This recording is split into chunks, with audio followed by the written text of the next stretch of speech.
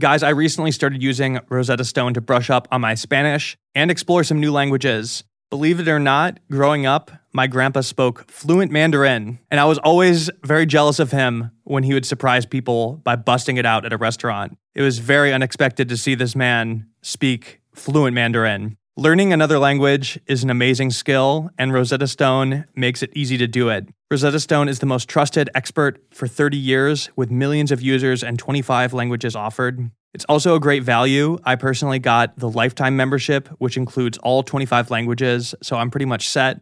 I'd recommend doing the same. And also, this is a really, really great gift if you want to give something truly special and unique to somebody you care about a lot. No matter what, don't put off learning that language any longer. There's no better time than right now to get started. For a very limited time, Otherworld listeners get Rosetta Stone's lifetime membership for 50% off. Visit rosettastone.com/otherworld. That's 50% off, unlimited access to 25 language courses for the rest of your life. Redeem your 50% off at rosettastone.com/otherworld today. Celebrate and save at Ashley's anniversary sale. With Hot Buys, your choice of colors starting at just $3.99. Ashley Sleep mattresses starting at $2.50. Plus, receive a free adjustable base with select mattress purchases. And shop top mattress brands like Stearns & Foster, Tempur-Pedic, Purple, and Beautyrest Black with 60-month special financing. Only at Ashley. Subject to credit approval. No minimum purchase required. Minimum monthly payment, down payment, tax, and delivery may be required. See store for details. Welcome to Otherworld. I'm your host, Jack Wagner. This episode is the final episode of an ongoing series I've been doing. If you haven't heard those other episodes, you should go back and listen. I suggest starting at episode 20 and going from there. Today's episode is a little different than how we normally do things on the show. At the end of the last episode, I mentioned that I came across a declassified CIA document called the Gateway Process that really took me by surprise. As you know by now, I've been hanging around a clairvoyant named Wendy for a while and learning all about her firsthand experience with this awakening she had and everything that followed. Now, Wendy has a very specific Wendy-style way of talking about things, and I think for some people, it's really easy to write her off when she says things like, everything is energy. We're all part of one field. You could tap in and receive information if you're open, and so on. I've been interviewing her with an open mind for months and digesting her experience. I could tell something was going on with her, but I think I was even guilty of chalking up some of this stuff as like hippie terminology, for lack of a better word. But then, by chance, I ended up reading this document called the Gateway Process. And as I was reading, I was seeing so many things that Wendy described to me, laid out in extreme detail, backed up by theoretical physics that was far beyond my level of understanding. In fact, most of the stuff in this document is far beyond anything I could begin to comprehend, which is why today I'm going to be bringing on somebody to help me out with that. But before we get to that, I should give a little overview because there's a lot going on here and this could be really hard to follow. So, during the Cold War, the US was experimenting with a lot of unconventional ways to spy on the Soviets. In 1978, the US Army and Defense Intelligence Agency formed a secret unit that was eventually called Project Stargate. A lot of you have probably heard about this or seen movies about it. They're basically studying psychics and remote viewing in hopes of using it in war. Lots of that was kind of bizarre and funny, like using tarot cards to find missiles and such. But this specific document that we're talking about today is not like that. It's very thorough and very specific. It focuses on a place called the Monroe Institute. Now, the Monroe Institute was founded by a guy named Robert Monroe. And Robert Monroe was a radio broadcast executive and a very curious guy who began doing these experiments on himself in the 50s. And he was trying to figure out if you can learn while you're asleep by listening to recordings. And during one of these experiments, he started having strange sensations. And he kept tinkering around with that. And eventually, weeks later, it led to him having this full out-of-body experience. In fact, he coined the term out-of-body experience. Anyway, Robert Monroe, because of this, he went on to found this place called the Monroe Institute that specifically researches human consciousness. Now, fast forward almost 30 years later, and the United States intelligence is sent to go investigate the Monroe Institute and find out exactly what it is that they're up to.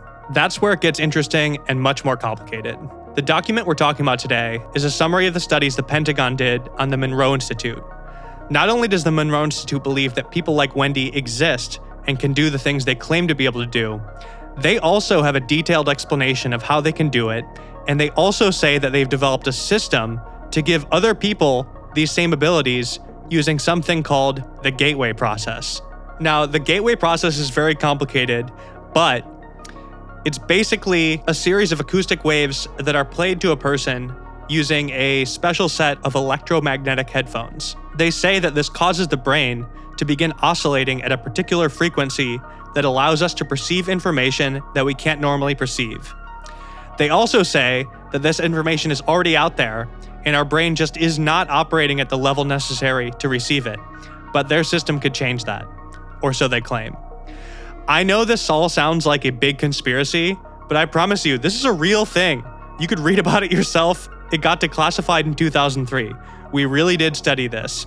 Not only that, the lieutenant in charge of overseeing the entire operation, Stargate Project, eventually went on to become the president of the Monroe Institute after he retired from the Army. This show normally focuses on first-hand experiences, but when I began reading this stuff, my mind could not stop racing and considering how, even if part of it is true, how much of an effect it could have on the stories that flood my inbox for this show. If it's possible that certain conditions can enable our brain to perceive information that we normally can't, even just for a brief moment, what would that look like and what would it feel like for the person it's happening to? Could that possibly be related to some of the stories we hear about on this show? So, like I said, this document is very dense and references a lot of concepts that I simply don't understand. So I sent it to my friend Sidhu, who has a PhD in molecular biology from Harvard and is currently doing his postdoc research there. And I consider him a very skeptical person. In fact, I've reached out to him in the past specifically to debunk some things that I consider paranormal. I wanted to see if he thought this had any merit, and if so, if he could possibly explain it to me in a way that I could understand. So this episode is going to be a conversation between the two of us, diving into this CIA document together and seeing if we can make any sense of it. This is episode 24. The title is The Gateway Process, and you're listening to Otherworld. Hello? Is this Bobby? Yes, it is. You still rolling? Yeah, let us know when you're ready. Okay, hey, So feel free to ask some questions. Can you just tell me? Some more in the Pacific Islands, they're creepy, superstitious. this is a story about It just like comes out like that.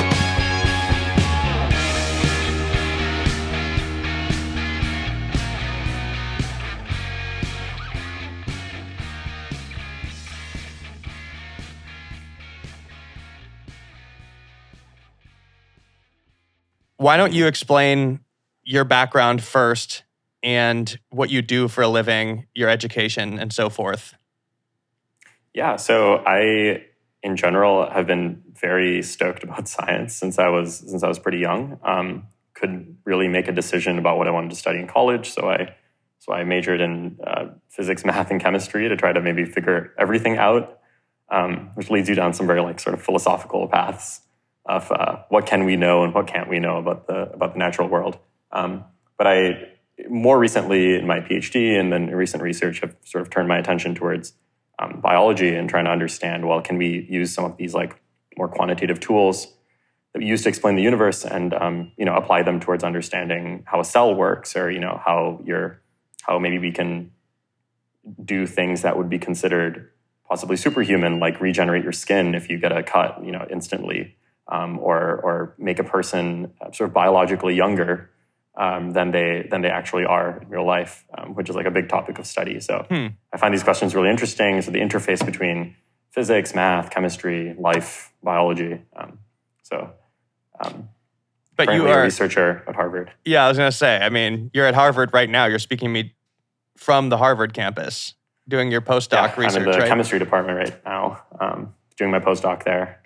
I think I explained to you that I have been doing this multi-episode series about this person. I don't think I've told you that much, but they have kind of had some very, very bizarre things happen to them through their life. And they explained to me this whole process of like experiencing this awakening that's completely changed their life, is now like their career, using that to help people.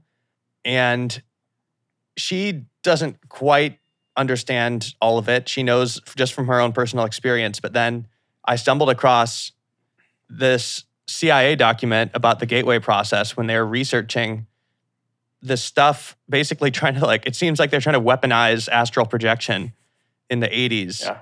But it was mind-blowing reading this document where they're laying out how they think this might actually work.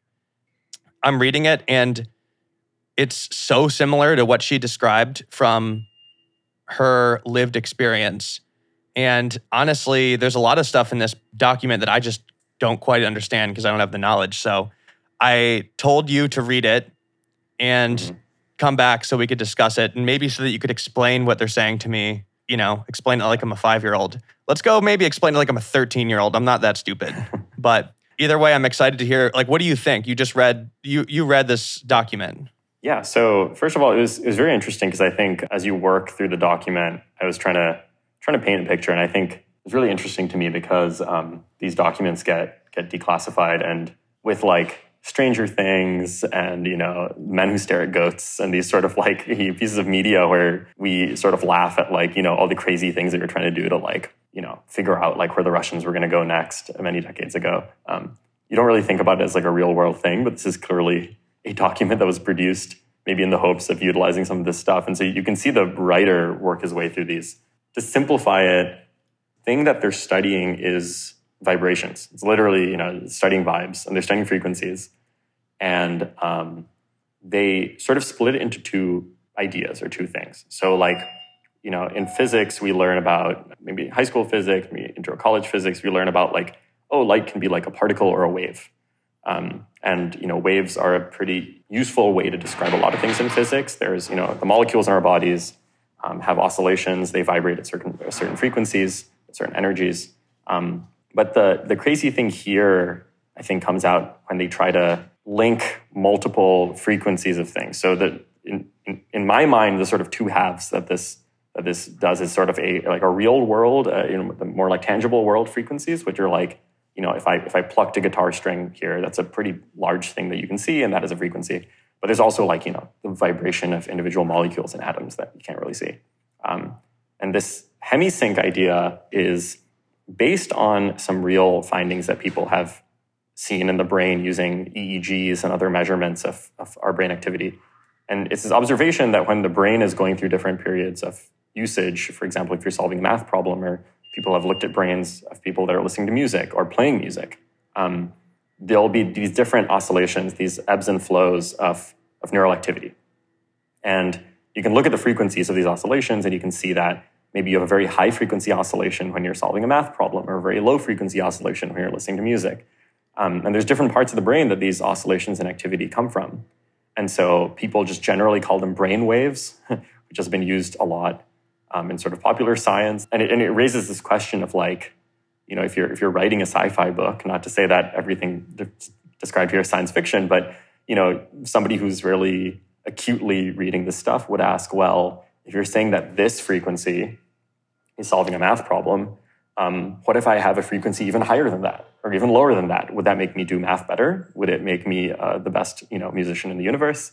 And so, like, that is sort of an idea that's explored, but that doesn't have, you know, solid evidence that our brains can actually do that, because all we're able to do is really watch people doing things. We're not getting to the point. I mean, you'd have to bring up sort of ethics in that case, where, you know, should we try to input these brainwaves into people? Should we try to, like, you know, put some wires into their brain and make them feel a certain way? A lot of these experiments are either just starting to be done in some mice or rats, but have not really been done in people. Yeah, so it starts with sort of a description, and it's really useful to read this through, because he sort of starts with him learning about these brainwaves, talks about these alpha, beta, gamma waves. And then the next thing that he goes into is also something that people have brought up previously, which is, well, you know, when we hear a noise, our brain picks up that noise, our ears pick up that noise, our brain perceives that, and there's a spike of activity. But there's this idea of binaural beats, which is, Yep. if we can play, this is sort of the groundwork for this hemisync idea. And I sort of think of hemisync as a separate thing. So with hemisync, the idea is that you're playing these musical beats, which end up just being these intonations or things that are at certain frequencies. There's an effect that our brain does where if your two ears are perceiving two slightly different frequencies, especially if I think this is based on mostly frequencies that are 10 hertz apart, then you'll hear not only one frequency and the other frequency from your left and right ear, but your brain will perceive a third frequency, which is a very high-pitched frequency that sort of arises at specific combinations of these frequencies. So people have really found this to be a replicable thing. If you can set up like headphones on people and play two frequencies that are 10 hertz apart, and people hear this third frequency. Now, whether that third frequency is just some, a bug or a feature of the brain remains to be seen. I think that's where people, psychologists and neuroscientists really differ. People listen to music a lot to calm themselves down and to enter a meditative state. And that music can be different for different people. But there's a lot of people that have professed that, doing this binaural treatment and getting that third frequency, that extra frequency that your brain perceives is like really good for meditation, makes them feel a lot calmer. And that's where like the verdict is still sort of out. That's where the debate still stands on this treatment. And that's barely getting into this document too, because like... Oh yeah, that's just the first level. That's barely scratching it. Like, okay, so we should get into the real part. And sort of my very basic understanding from reading this is that basically like it has to do with the left brain and the right brain, right? Whereas meditation is, like transcendental meditation, you're kind of turning off your left brain or trying to quiet it as much as possible. Hypnosis seems to be like isolating a certain part of the brain to people, right? Yeah. What they're saying is that certain people can reach this meditative state where the heartbeat becomes an even rhythm, an even tempo, and that's affecting the brain and the brain waves and the brain fluid and activating some part of the brain that normally is not able to be activated, right? And then in turn causing these people to be able to perceive something, Basically, there's like this map, and maybe we'll get into that, but there's this map in the CIA document where it's like this theorized illustration of the universe and what we can perceive.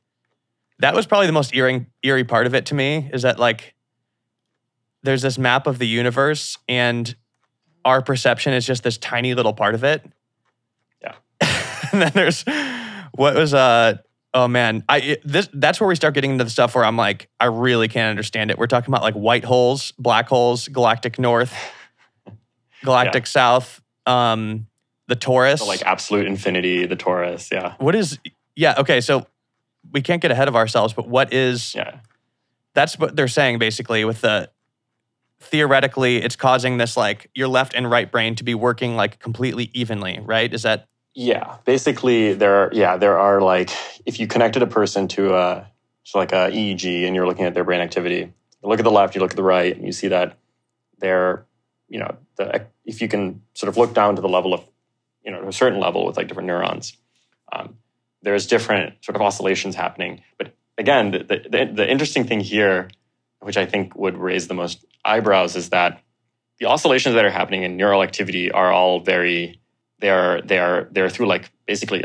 electricity. The neurons are polarizing, depolarizing, and that's sending signals, and that's what's being measured when you look at these brain maps. What they're describing is a very like, mechanical oscillation. It's a different kind of oscillation, which they start talking about.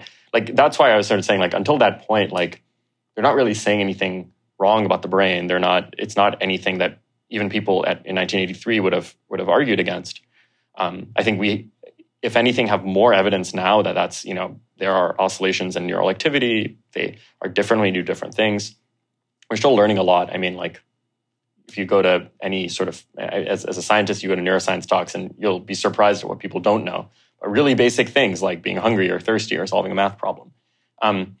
It's when they start to connect those oscillations and then say, well, what's a way of beating this whole, like, these limitations on oscillation? A lot of this document is like limitations on oscillations, right? If you could just oscillate a little further, if you could oscillate into like this sort of state of being, then think of like the things we could see through these oscillations. And then the way they proceed to doing that is, like you said, through this sort of like breathing exercise that, attunes your entire body. And rather than your brain being like this electrical computer with all these depolarization and polarization events, your brain is just this thing that's actually sort of like moving up and down within the fluid of your skull. And if you're doing that sort of globally to your entire brain, then that's like, entraining both parts of your brain at once without treating them as two separate parts, like they are used to being. And I think that's where the sort of the beginning of my skepticism started, because there is not really a clear link at this point between, like, those would be like, I think a mechanical push or like a poke is something that can be perceived by cells and perceived by biology, but there's little to no evidence that necessarily operates via the same sort of like axes of that your brain would perceive. And so when the biology sort of gets into it, it feels a little bit less credible that this could be the case.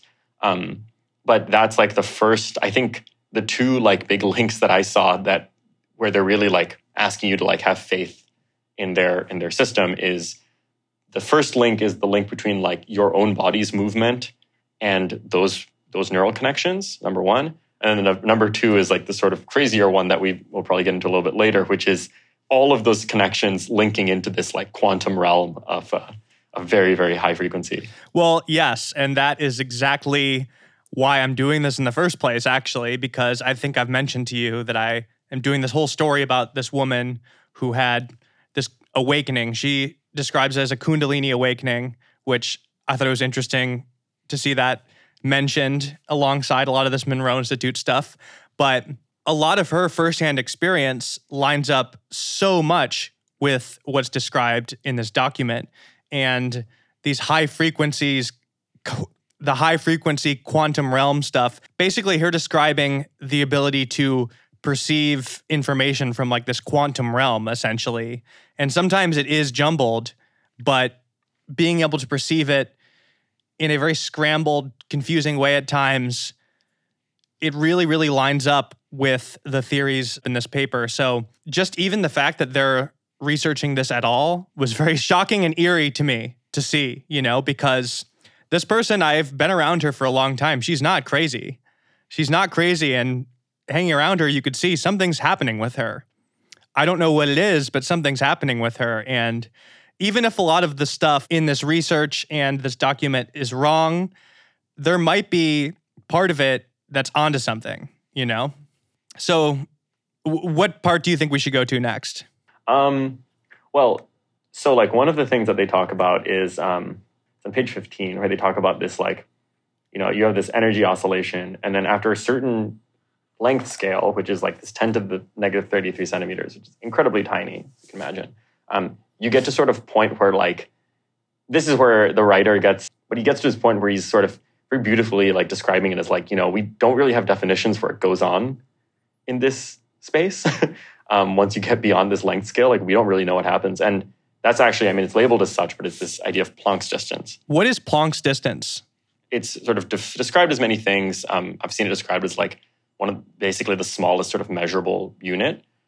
These are things that are relevant to physicists in general because, like, you can imagine in your head, it's like a sort of, it's like the opposite of that, like the phantom toll booth, like, imagine the biggest number, then add one, and then add one, right? Like, it's the same thing where it's like, well, imagine something smaller than that, and smaller than that, and smaller than that. But Planck's distance is really like, you can theorize a smaller distance. You can make this 10 to the negative 34th. But in terms of like this distance's effect on like science and the effect on like physical phenomena that people can see in like particle physics, for example, this is like one of the smallest distances that sort of has relevance. And people don't really know. There might be things, there some people say there must be things happening at a smaller scale than this, but we have really no idea what's going on. We barely really understand what's going on at this Planck's distance. But the link here is less, I think, about that and more about this idea that, like, well, we talked about vibrations. We did this first link, which I think is like, our brain has waves and our body has waves. And they mention the sort of vibrational energy of the earth, like the earth's mantle itself having this vibrational energy and moving at this like low frequency, and us being able to match that frequency and maybe utilize it the way maybe you'd like break a glass by singing at a certain resonating frequency. We can use it to sort of resonate through the earth and connect. So it's our vibrations connecting to those vibrations. But then there's this idea about like, going smaller than the scale of the earth. Instead of zooming out and looking at us in relationship to the world around us, like the earth, zooming in and asking really like, can we approach vibrational realms that are at or beyond the level that like sort of physics can describe? And that was a little bit crazy for a few reasons. I think that there are definitely things happening in your body. For example, like, we are at our core made up of atoms and electrons and, molecules and things like that, which, as I've said, do have these vibrational energies. But I think the point is not necessarily that those things are inside of us or that they are operating at these like vibrational frequencies, but more that we have any control. That's where it starts to get a little meta, right? Like, I am made up of these parts. I am made up of these atoms. And so to what extent can a human sort of recursively then control things that are, making the building blocks of what they are? And the idea that, in 10 days, somebody can learn like these specific techniques, which are operating on energy scales that are very different and vibrational frequencies that are very different. That's where it started to get a little bit crazy. But I did think it very interesting that this guy in 1983 was getting into some of the sort of, I wouldn't say this is like niche physics, but it was definitely not, like people are a lot more focused on things that are more directly applied to like wartime. Like, if you were like a really smart physicist, you were going and studying like combustion and like, splitting the atom. And maybe you're thinking about these things, but I think this guy did a remarkably deep dive. And I can tell you honestly that this goes beyond like, the 2022 college physics curriculum or even a lot of the grad school curriculum. So it was a lot of crazy stuff. I mean, we've talked before about how there's a lot of stuff, especially in the world of New Age, where science and physics is mentioned, but they're playing very, very fast and loose with it to the point where anybody that knows even a little bit about physics looks at it and they're like, oh, this is complete nonsense. Just they're using the words. It doesn't make any sense. It seems to me that you are saying that while these theories are very far out there, it is based in reality. These are connected to real theories and concepts in physics, and it lines up with your understanding of how the universe works. Basically, it's plausible. Is that what I'm understanding? Am I understanding that correctly? Yeah. So I know I sound dumb, but no, this was not at all. This was that was one of the more remarkable things I found about this, because at its core, the science, you can't argue with the fact that there are length scales that are at the Planck constant. You can't argue the fact that we do have oscillations in our brain. And I think that a really nice thing it does is it would serve, I think, to bring at least a small group of people into the fold of like, how can I connect something that makes me feel spiritually very good, like meditation, to maybe like, maybe use that to learn a little bit more about like the physical universe and like sort of understand like what might be going on that we can't prove or disprove necessarily. Yeah, and to be really clear, nice. like, I don't know that this can necessarily be taught to people easily. I think I've heard anywhere from like 5 to 10 years if you were going to learn it, but the person I'm doing the story on, it just kind of happened to them. They weren't trying. Like they just one day it kind of hit them. And the spooky thing about this is that I forget if it was mentioned in here or somewhere else I've read, but it could happen that like theoretically this can accidentally happen to people who are being hit by those same wavelengths and the same rhythm. So there's reports of this happening to truck drivers and guys that work on like AC ducts. And, I think the thing that we haven't like explicitly said yet is that when this happens to you, theoretically, you're able to perceive other dimensions, essentially, like perceive things that are there, but we normally can't see. So this could be information, like downloading information from the quantum sphere, I guess, or like communicating with other dimensional beings or things like that. Whatever it is, I mean, I've heard a lot, like the person that this story's about, man, like she's like talked about like going into deep trance and like communicating with people, other beings that like have time and like Earth like laid out, almost like flicking through an iPhone photo and like just going through time and space, like showing her things. And she describes the quantum realm as like being completely jumbled and flat. Things in your life, she's like pulling things out randomly because it's all mixed up and jumbled. It's not chronological. A lot of very, very interesting things. I don't know how to describe them other than that. But I think where this becomes really interesting to me is if theoretically there is more out there that we can't currently perceive, our brains cannot perceive it, or our senses, or maybe there is some type of sense that we haven't quite developed yet. And if it briefly turned on for a second, like what would that be like? I, on this podcast, hear stories all the time of people seeing very strange things all of a sudden. And sometimes beautiful things, but there's patterns. There's obvious patterns from these people, and a lot of patterns are very weird. It's not just like stuff they read on the internet. So to me, what's really, really interesting is maybe there is some kind of future understanding of this. You know what it reminds me of is deaf people when they get cochlear implants, which I believe is like a sound processor that stimulates the nerve inside their ear. Is that how it works? Yeah, it's helping them through that like that intermediary step of like taking in stuff from the environment and then like some sort of battery powered like, you know, sending that sense into their ear. But if you don't have the certain like, you know, the inner ear, the bones that help process that information normally, then you need some kind of intermediary machine, basically. I've heard it's really unpleasant for people when they get the cochlear implant at first. It basically comes in as static. But their brain eventually gets used to it and kind of learns how to use those signals. But I've read that it's extremely unpleasant and a lot of people don't want it pretty much immediately after getting it. It's not like they hear music all of a sudden. It's just like pure static, horrible, and confusing. I think it's overwhelming as well because all of the brain's all of a sudden having to do way more work. But it eventually gets good. So what's really interesting to me in talking to you about all of this stuff in the document and just the possibility that, you know, our brain could maybe do more, maybe perceive more. We don't know. But what's interesting is that if it could suddenly do that, receive information, essentially, like downloading information, let's just say that there's energy out there, messages that we're just not perceiving. If suddenly it turned on, it probably wouldn't work very well. Like our brain has limitations on how it would process that, right? Yeah, because we haven't like learned how to filter. There's probably a lot of garbage in there. Like if you could, there's types of information, right, that we don't normally see. Like I could just because you could do that doesn't mean that information would be high.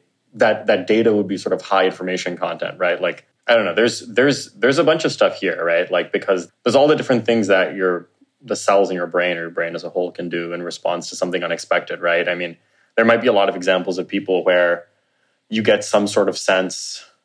You know, if like in this sort of like hypothetical, you can sense this thing. You can sense the thing that you could normally sense. Your brain, I guess, has sort of a fight or flight, right? It can either try to process it given the time that it has, or it's like, no, I'm not going to tell them about it. It's just going to get filtered out, and maybe it's a dream or something. Yeah. Okay, we have to take a quick break, but we will be right back.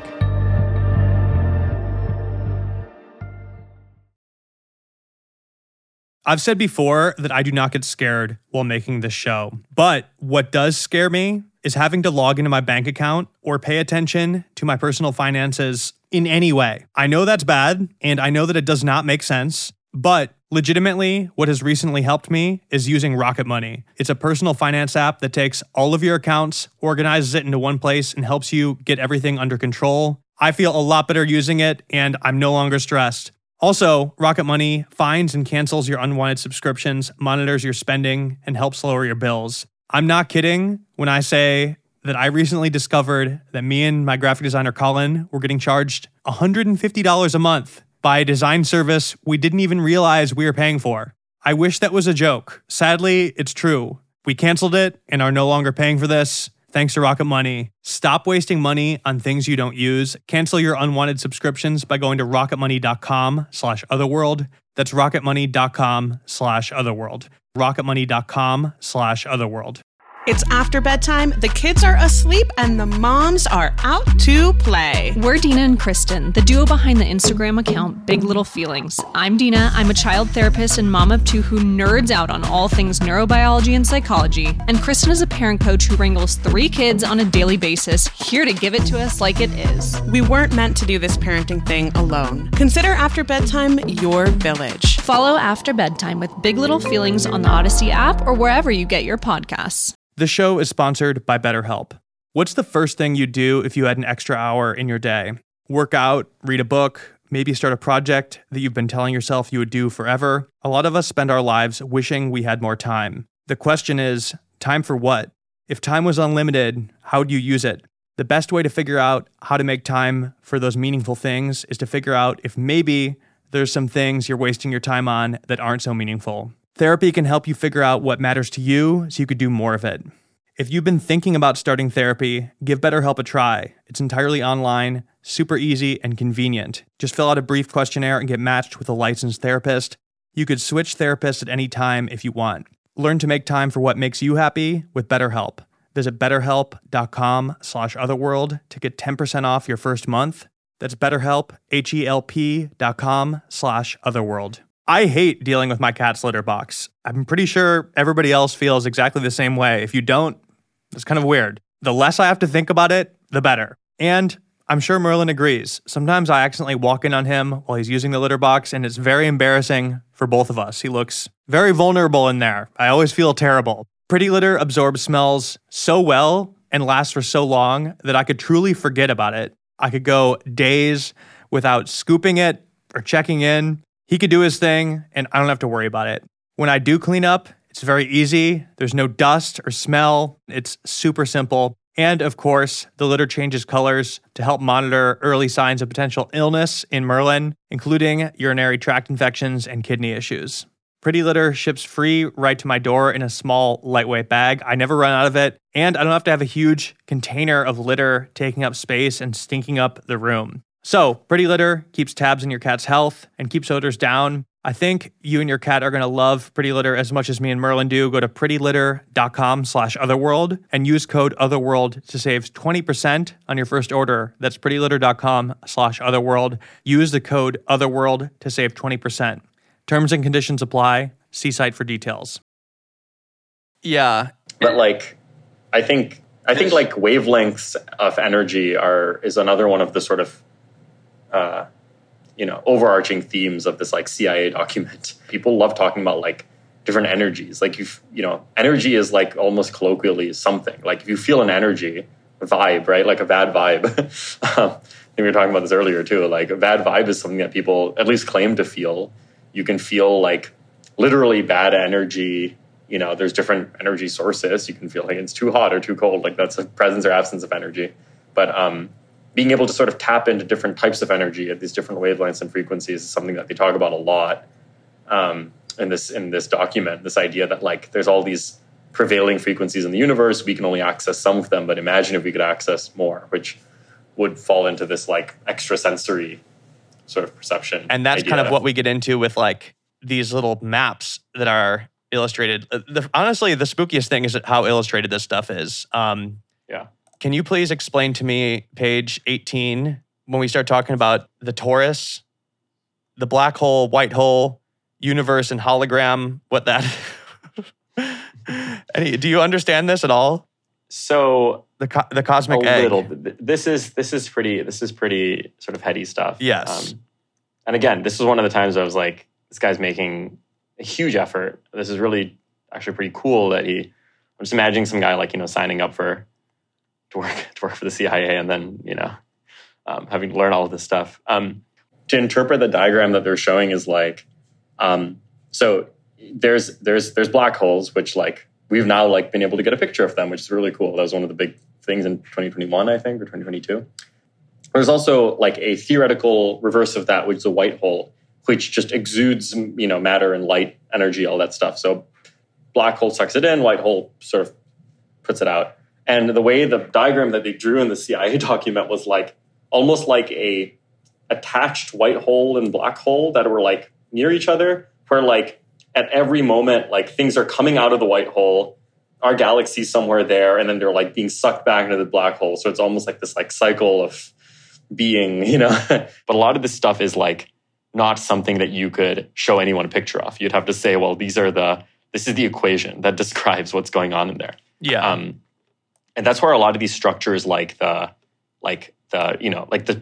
structures that he's drawing, right? Like the torus or like the space-time evolving, you end up asking, well, like, can there be like a boundary to the surface? Oh no, there can't be a surface. I'm going to start thinking of like a toroidal shape or like a Mobius strip or something. And so it sort of invokes a lot of like, people try really hard and spend a lot of time thinking about like the geometries of space-time in these states, definitely. So what do you think about this as a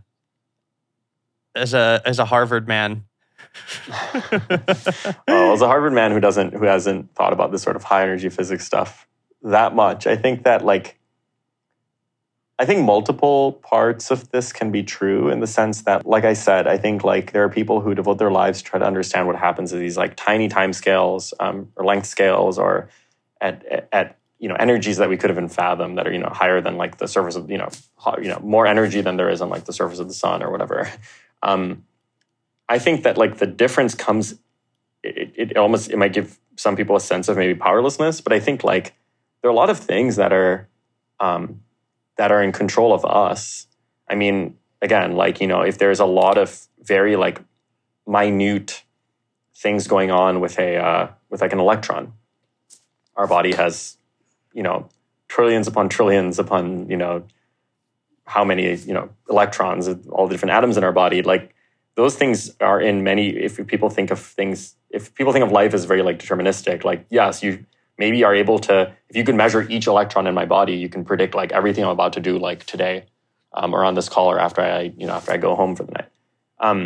But it's less realistic, I think, in my mind, at least currently, to think of a way in which like we would be able to, as such like big, like coarse, beings, be able to like do the reverse and control things on that level.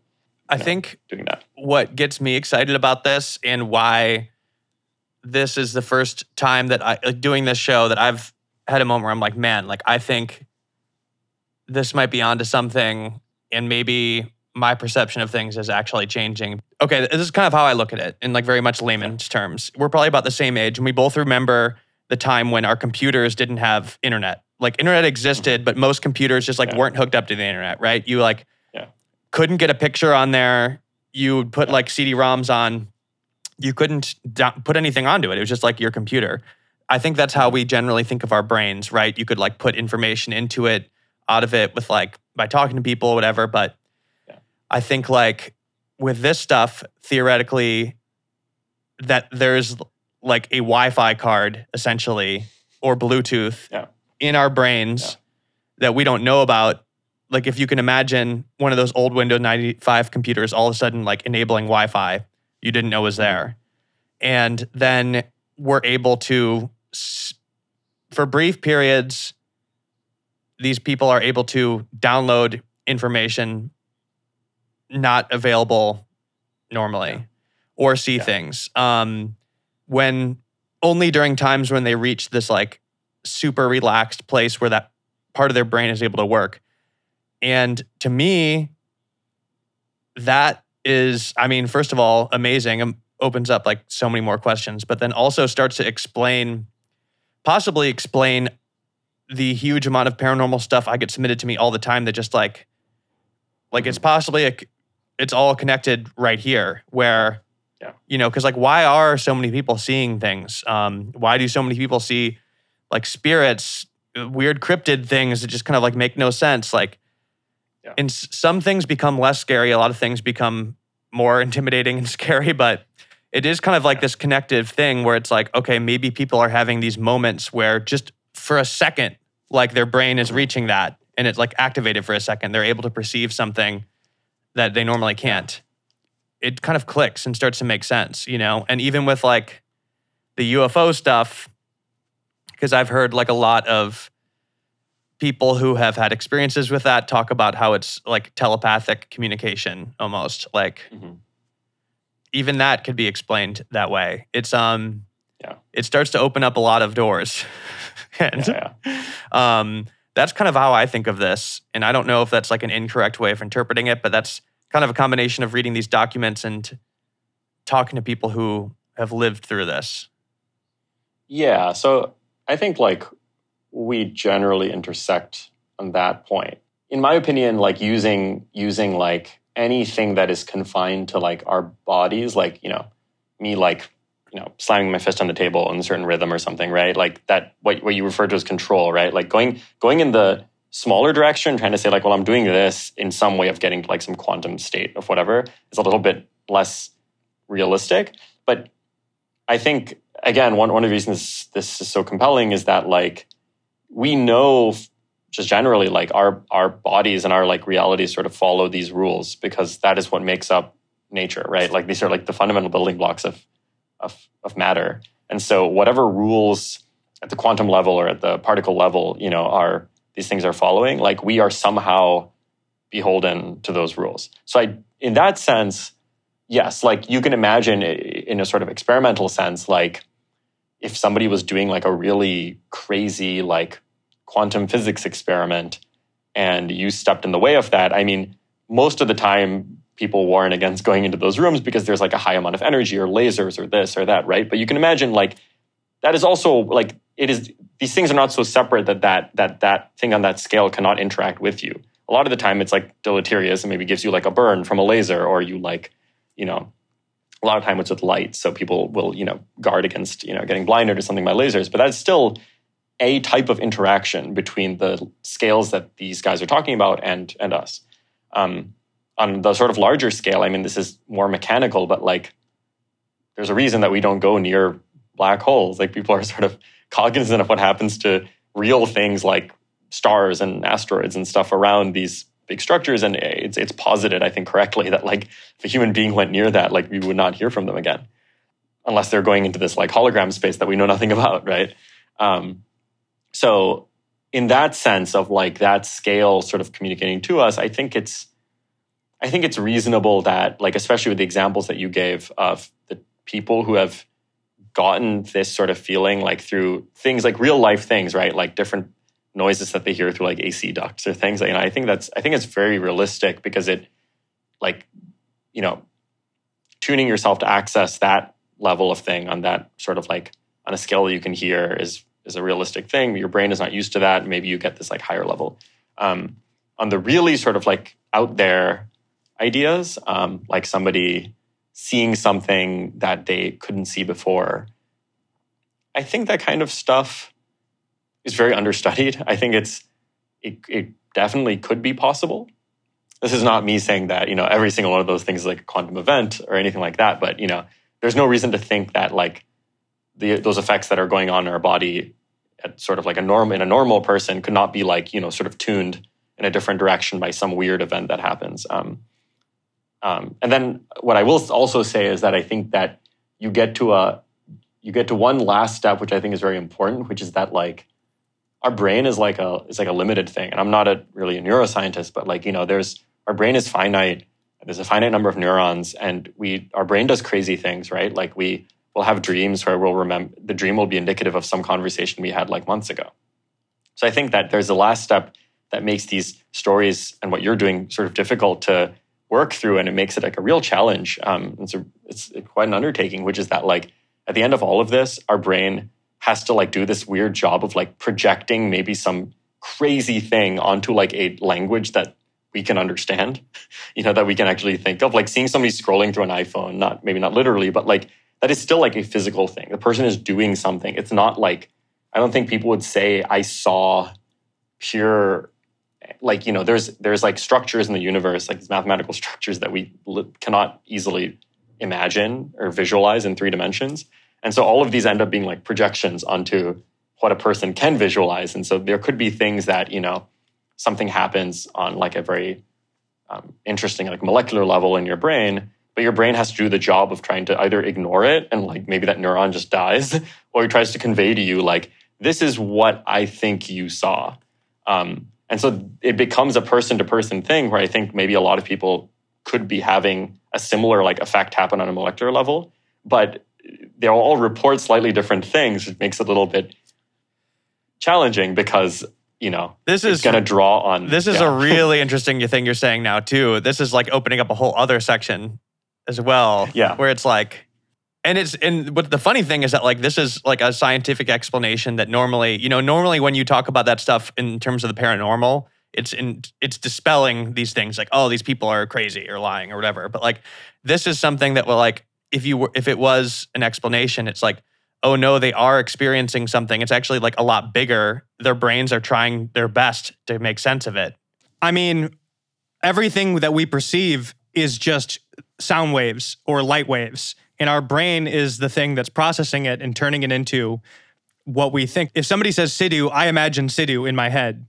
That's just a sound. It's your name. It's a sound, but I associate it with you, and then a mental image of you pops up. So perhaps there's other information out there that can be detected at various times, and our brain is doing its best to kind of process it and turn it into an image, even though it's never had to do that before. So... like, I think that's where I'm kind of getting at here with this stuff, is to like, maybe that could be what's going on here. And it doesn't mean that it's paranormal or not. It's just like maybe something that we'll understand later on, you know? I think the same thing happens with like, you know, you can imagine people responding in different ways to even these like binaural effects, right? Like if I'm just working, like it's all very context dependent. If I go to a Monroe Institute person and they say, well, I'm going to do this thing, right? Put headphones in your head. And I'm sort of primed to feel that way, right? I'm sort of primed to get ready for this third frequency.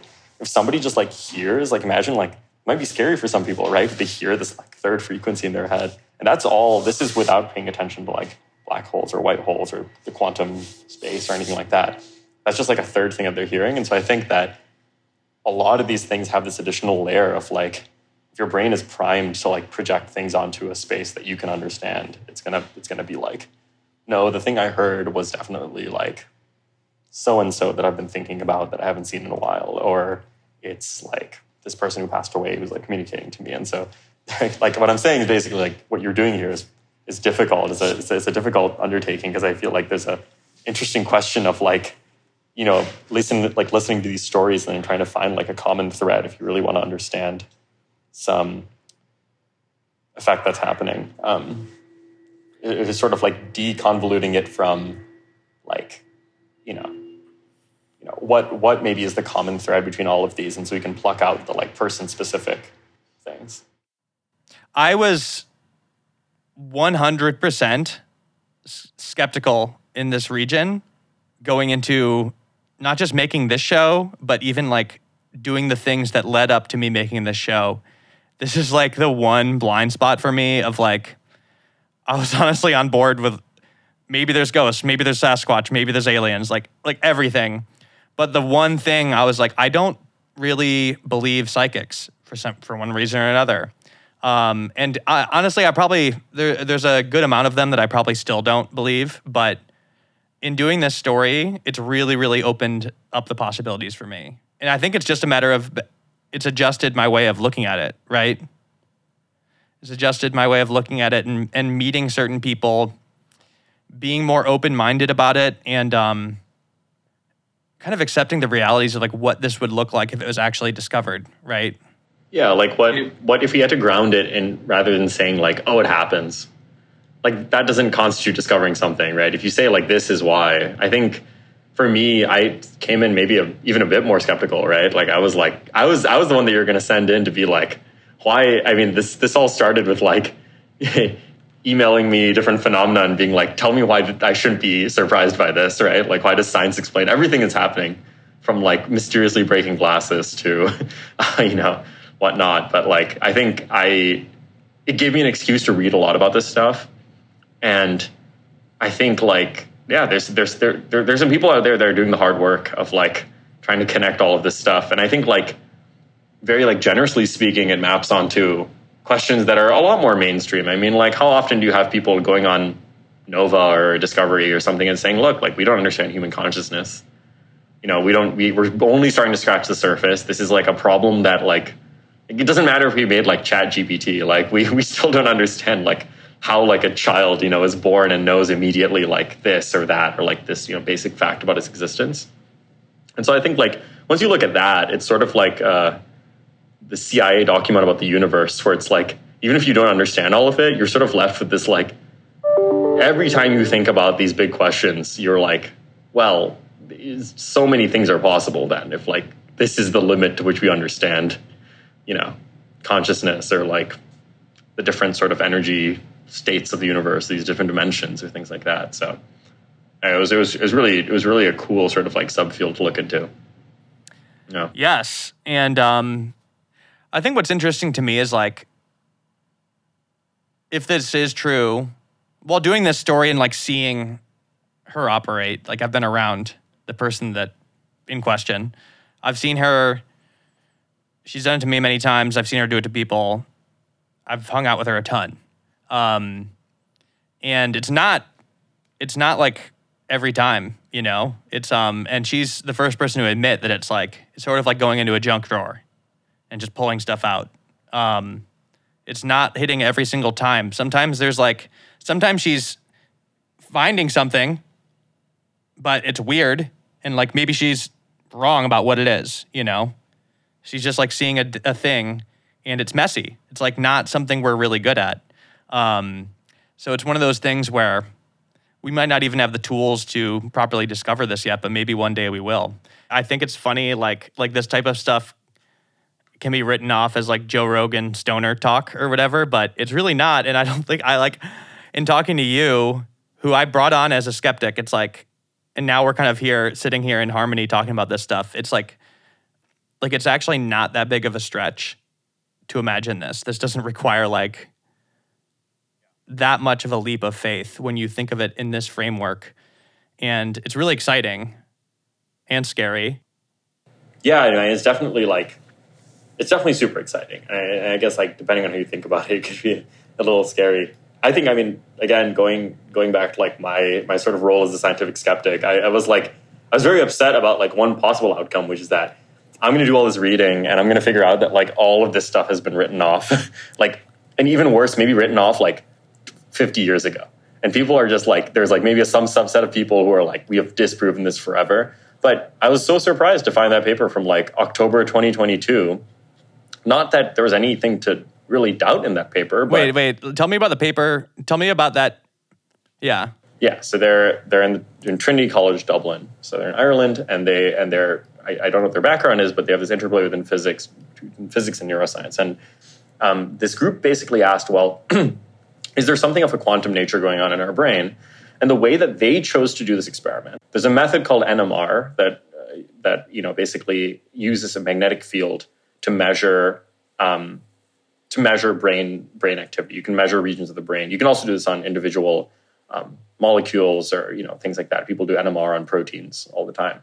But you basically apply a magnetic field to a sample, in this case a brain, and then you can measure, if you sort of tune this magnetic field, you can basically receive electromagnetic information from these like nuclei that exist in the brain, of which there are obviously trillions and trillions, because they make up everything within each atom. So, just sort of to paraphrase, they realized that, this response of the nucleus could be construed as like a quantum effect that's happening, because this is happening within an atom, literally quanta, and they're outputting this energy that we can measure. And they found a few of these correlations that it's all a little loosely sort of correlated, but they say, well, these don't seem to line up with any of the other NMR data that we've gotten before, meaning that like we've looked at NMR data when people are in different situations and they're given different drugs, eaten versus not eaten, slept versus non-slept. And these correlations aren't explained by any of this other stuff.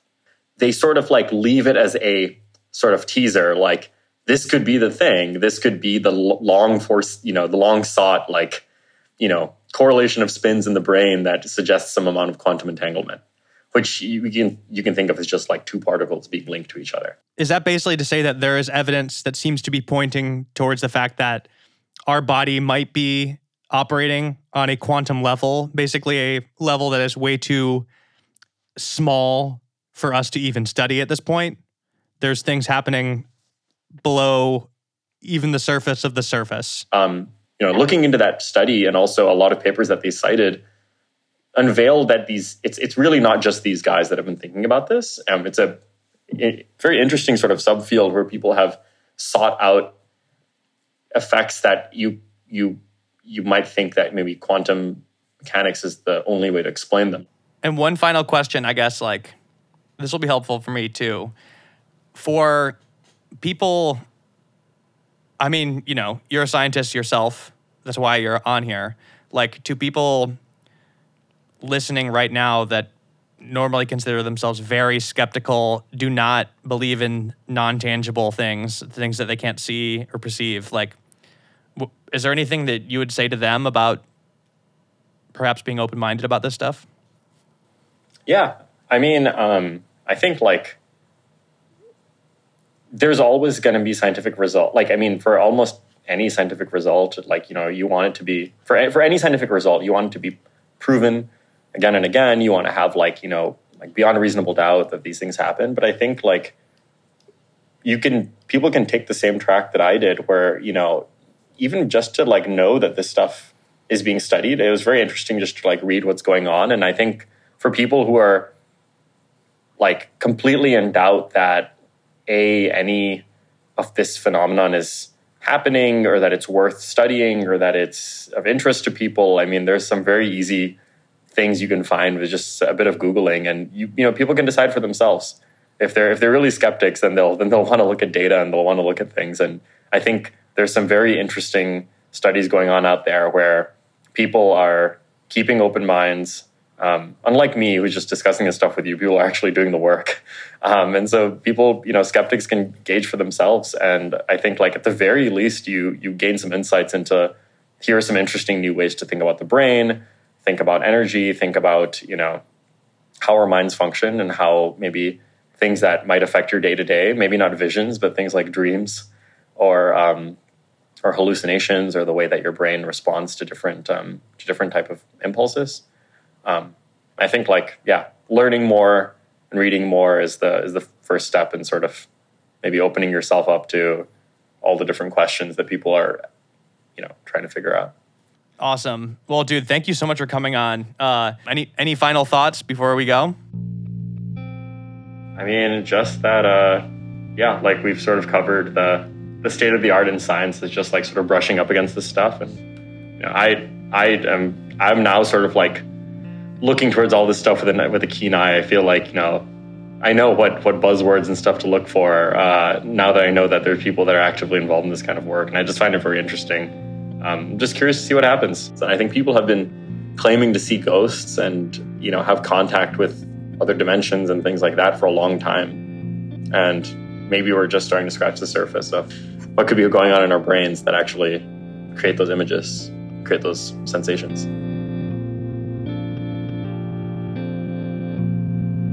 All right, I want to thank Sidhu one more time for coming on and helping me work through that really dense document.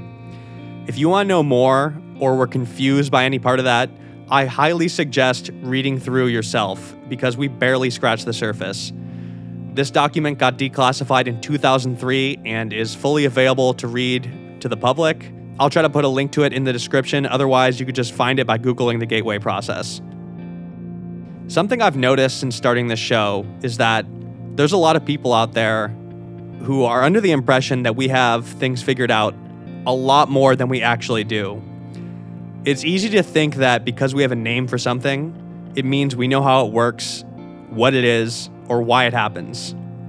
Sometimes when I bring up the paranormal in conversation, somebody will say, I don't believe in that. I believe in science. And that's kind of an absurd thing to say. Probably the only stance to take on all of this that I actually consider crazy. Science and what we call the paranormal are so often presented at being at odds with each other. But the more I work on this show, the more I think that's really not the case. Talk to anyone who works at the frontier of a scientific field, and you'll realize how true that is. And once again, I just want to mention this one more time because I can't stop thinking about it. The lieutenant in charge of overseeing the entirety of Stargate Project, Frederick Holmes Skip Atwater, went on to become the president of the Monroe Institute after leaving the Army. Surely he had a reason for doing that. Maybe he knows something that we don't. So, could our brains be able to briefly perceive information we normally can't under certain conditions? If so, what would that feel like, and how would we respond? Would our brains just filter it out entirely? I started this series back in July of last year and went in extremely skeptical. Now, I'm not even sure where I'm at. But I think what changed for me is that after talking to Wendy for so long and digesting her entire experience, which, by the way, we barely scratched the surface of, and then discovering this document, something clicked for me. If it is possible for humans to astral project or perceive information the way Wendy does, it doesn't mean that we would be good at it. In fact, this is something brand new that we can only do under certain conditions. We would probably be really bad at it, but that doesn't mean it couldn't exist, and that maybe one day we might get better at it. I don't know if this specific direction and theory is the key to understanding a lot of the mysteries we discuss in this show, but I will say that there are some submissions I've received that seem a lot more plausible to me now after learning some of the things I learned in the process of making this series. And I think a lot of you will enjoy hearing those stories when they finally come out. I'll just say that for me, there's a pre-Wendy and post-Wendy type of story, and I think a lot of you will really enjoy the post-Wendy episodes that will come out eventually. That brings me to the end of this mini-series. I want to thank everybody I interviewed one more time for opening up and sharing their stories with me. And I also want to thank all of you for listening. This is by far the longest series I've ever made of this type, and it was a big challenge. So thank you for coming along and letting me tell this very strange saga. This may be the end of this mini-series, but it's just the beginning in many other ways, and I'm certain you'll be hearing more from these guests in the future. In fact, I have an interview with Harmony going up on the New Otherworld Patreon this week. If you want to hear that and contribute to the show, you can do so at patreon.com/otherworld. This has been episode 24, The Gateway Process, and you've been listening to Otherworld.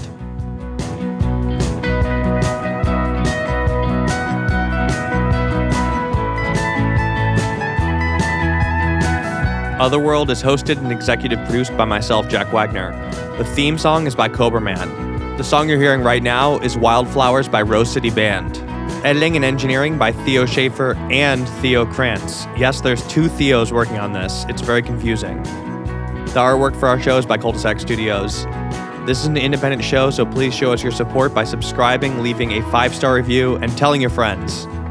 Like I said, if you want to support the show and get bonus episodes, including one with Harmony this week where we dive much deeper into the Wendy saga, you could do so at patreon.com/otherworld. It's not officially announced yet, but it is up there, and I'm starting to roll out content. If you want to follow us on social media, we're at OtherworldPod on Instagram and Twitter. Also, if you or somebody you know has experienced something supernatural, paranormal, or unexplained, you could send us the story at stories@otherworldpod.com.